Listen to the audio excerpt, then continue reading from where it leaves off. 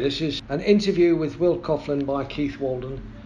Will, you've been out to Greece. You were working with an organisation doing some voluntary work for refugees. Tell me a little bit about why you got involved in all this, how you got involved in it, if you would. Yeah, of course. So for quite some years I was very passionate about refugee work, and in London I was working with various organisations in kind of different sectors and different voluntary roles. So I was working in a refugee kitchen where we'd be cooking some food and serving it to refugees. And so when I was working doing that, I was also doing my degree at London Metropolitan University. And while I was studying, I was starting to reflect and starting to question why it was I was doing the degree that I was doing. And I was questioning the reason why I was wanting to work with athletes instead of other people. And I was questioning this for quite some time and came up with the idea of working with refugees. And those were the people that I felt were the most vulnerable people and that would have the most benefit from my skill set that I was learning. And so this is why I wanted to start getting into humanitarian work. And from this point, it was a real motivating factor for the next 4 years. And so, yeah, it was maybe 1 year after I graduated, when I was living in Barcelona, was when I was asked to come and work as a physical therapist in Lesbos. And I found this out through an advert on Facebook, actually, by a charity, an organisation called Medical Volunteers International. And they asked me to come out almost immediately. And so from the first time I saw the advert to the time that I was out in Lesbos was less than 1 month, actually. And so, yeah, that was pretty much the way that I got into doing humanitarian work.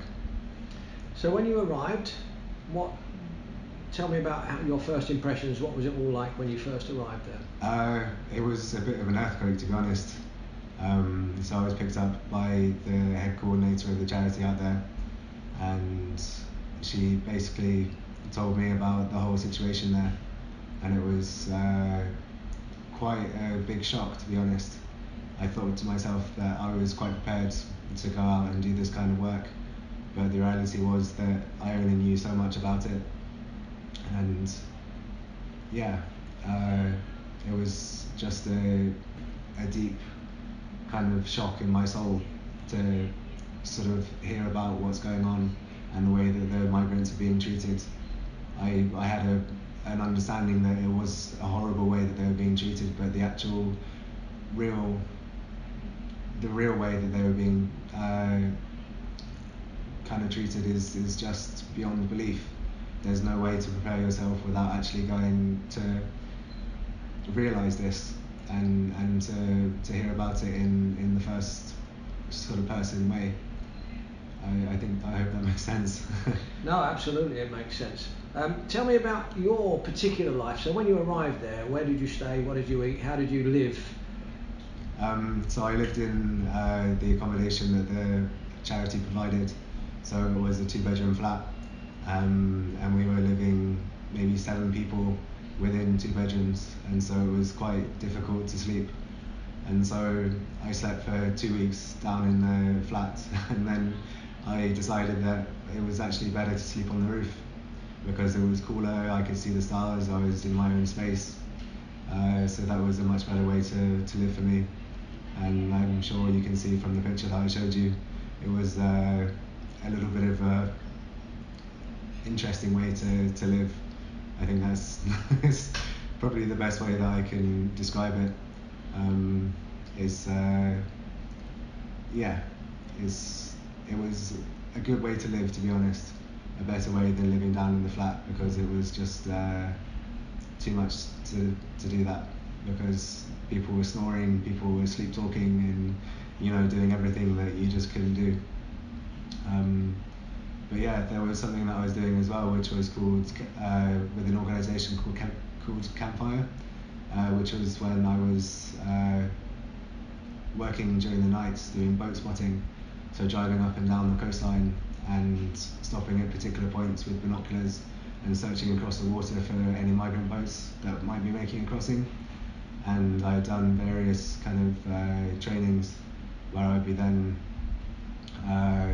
if a boat was about to land, it would be how to greet them and kind of make sure that they have a safe arrival on the island, how to call the Coast Guard and the police, and how to make sure that they can get to the roads properly and safely, which was a very, very interesting thing. So I was doing that quite often, and that was 4-hour shifts over the night, as well as an 8-hour shift during the day with the physical therapy work. So that was quite intense, actually. How many times did boats come in? Was it a nightly activity or a weekly activity that a boat would arrive? A weekly activity. A weekly activity, roughly. Yeah. So the amount of times that I greeted a boat was none. I didn't have the privilege to greet them. Mm-hmm. But other people had greeted them many other times. But during the time that I was there were maybe 6 or 7 boats that arrived, and maybe 300 people on those boats. Wow, quite a lot. It's a lot, yeah. And to think about the ratio of people on those boats to the boats that arrived is quite surprising, actually. It's shocking. But yeah. So then these refugees are taken to a camp, presumably, are they? Yeah, they're taken and that's to where Moria. you worked? Yes, I worked just outside of Moria camp. So we worked in this tiny little garden hut, and it was called the Garden House, actually. Oh, right. It was a really beautiful place. And so yeah, I was maybe 15 meters from Moria camp, which is, yeah, I never got to go inside, actually. It was something that I wanted to do, but because of the way that the charity worked, we weren't allowed to. Lawfully, we weren't allowed to. Yeah, which is unfortunate, but I'm actually quite happy that I didn't go in there, because I just don't think I would have been able to deal with the kind of way that it was and the living conditions that these people lived in. But yeah. So tell me something about the kind of injuries that these people were coming in with. There were many different types. There were obviously the chronic injuries of walking and the injuries associated to the wars and the fleeing of the persecution. And so this could be lower back injuries. We actually set up a lower back pain class with one of the other physios that was there. And so we had maybe 10 people max every time that the class was run. And so it was run through various different kind of exercises and stretches to help these people feel better with their back pain. And then from that chronic pain, from walking and kind of sleeping on the floor and things, we go all the way up to the acute trauma injuries. So gunshots and beatings and explosion injuries. Yeah, and like I said to you earlier, there was even a leopard attack injury. And that was really quite shocking, actually. All of those injuries are very shocking. Yeah, like I said to you as well, there was this one woman who was involved in an explosion 10 years ago, and she had about 80% tissue loss on her lower leg, and she was still able to walk around without a crutch or anything else. But yeah, I am so surprised that she was able to do that, because that was such a horrific injury. It's actually something that's been on my mind ever since. And yeah. How many other therapists were you working with in this particular incident, this particular camp? There were 2 others, but one of them left 1 week while I was there, and then I was alone for a week and a half when the other therapist left as well. And so did the doctors from this place send people to you, or were you just there openly accepting anybody? So there were various different organisations sending patients to us. So I think it was maybe 4 or 5. Okay. Yeah, so at the time that I was alone, I was taking care of, I had maybe 100 patients that I was taking care of alone over the course of the weeks. But I've already done the calculations of how many patients that I'd taken care of over the 2 months that I was there, and it was over 300. Wow. which is quite incredible actually. Mm. And that's seeing patients maybe once or twice a week as well as having maybe 10 or 12 kind of new referrals every week, as well as the original patients as well. Mm-hmm. So it's quite a lot, a big patient load. And did you find your therapy skills, your sports therapy skills, useful in this context, or did you think that you didn't actually have enough skills to cope with the kind of injuries you're getting here? A bit of both actually. I believe that the sports therapy skills that I had were really relevant, especially with patients who were able to move around quite a lot. And so in terms of people who were in the middle or late stage of rehabilitation, it was possible for me to take them outside and do some proper exercises and sports therapy rehabilitation exercises. So I took out with me a slack line, so I put it between two trees and I was able to do some exercises with them and include some kind of play with them, which actually aided a lot of their recovery because they were able to smile and laugh and we were able to joke around and just bring a smile to their faces, which was great. And also in the early stage rehabilitation with manual therapy, that's a really important factor in the kind of rehabilitation, just because we didn't have any equipment that was kind of relevant. We didn't have any TheraBands, and so the way that I got around that was getting some of the long balloons, the ones that you blow up for balloon animals and things, and then just using 2 or 3 of them and then using them for shoulder exercises or bicep exercises, and then taking some away or adding some just to increase the resistance. So it was trying to find different ways of using basic therapy tools in order to recreate what we have in the Western world, which was really good fun actually. Makes you think, doesn't it? Yeah, it really does. Taxes your brains on how you can improvise to help these people. Yeah, absolutely. It was really good fun. And so I was working with translators as well, and that was a real challenge. Obviously because of the language barrier between the patient and myself, but also the language barrier between the translator and myself as well. Because they were all really young guys that we were working with, and so they were very young, but they were very motivated to learn the language that we were speaking, but also it was a struggle because they just didn't have that level just yet. And so it was about trying to use basic language for the translators so that they could translate into Farsi or whatever language that it was. But there's a level that we speak with each other now, and there's a level that we speak with or that I was speaking with the translators, and so it's a very different kind of aspect to that. But it's very interesting. I enjoyed it a lot actually. I still stay in contact with the translators now, which is lovely. Oh, brilliant. Very good. I actually had a message just last night from one of the friends that I made there, and he was someone that I was actually teaching physical therapy to. So he would come in the mornings and he would act as a translator, but he was really interested and motivated to learn about physical therapy. And so I was teaching him and I was saying, okay, so this is why we're doing this, and then I would teach him the way to do it, and then I'd be like, right, here you go, I showed you how to do it, let's do it.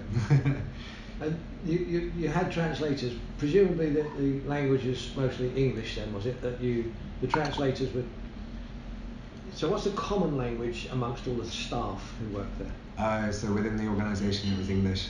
It is English? Yes, but there were many different nationalities, and so there were a lot of German speakers and Dutch speakers as well, but the common language is English. And then obviously the common language between the translators was Farsi, because over 85% of the refugee population in Moria was Afghani. And so that was the main thing. But obviously there were varying different nationalities as well, and so people were speaking French as well as Arabic, and some Lingala speakers as well, which was very interesting. That provided a big challenge.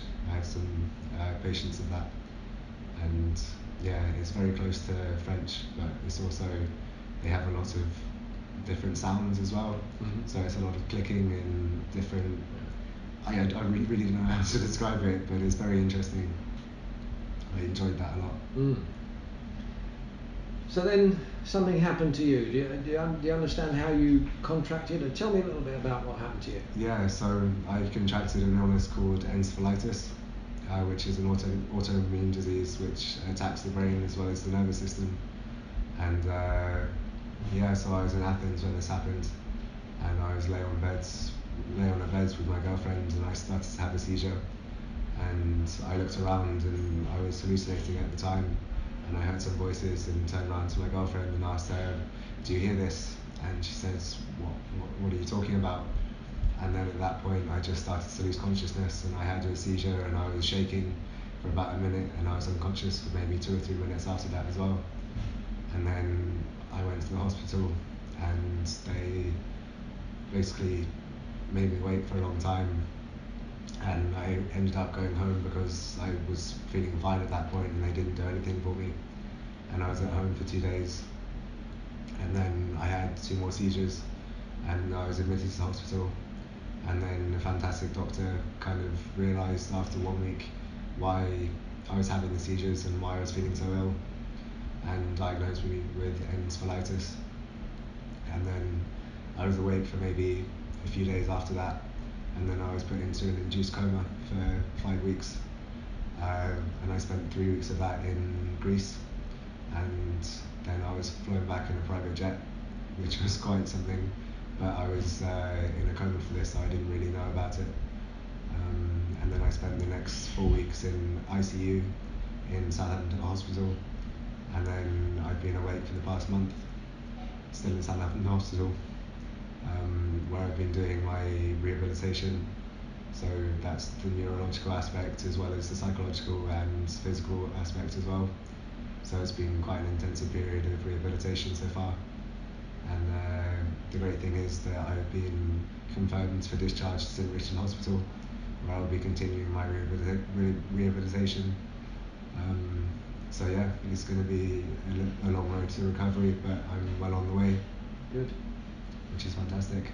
So tell me the deficit that you've got at the moment. You're still a little bit unsteady on your feet, you were telling me earlier. I am, yeah. Yeah, okay. So tell me a little bit about how you feel now. So I'm feeling pretty good, to be honest. Much better than I was a month ago. My short-term memory has really improved, and I remember everything from my life before getting ill, which is great.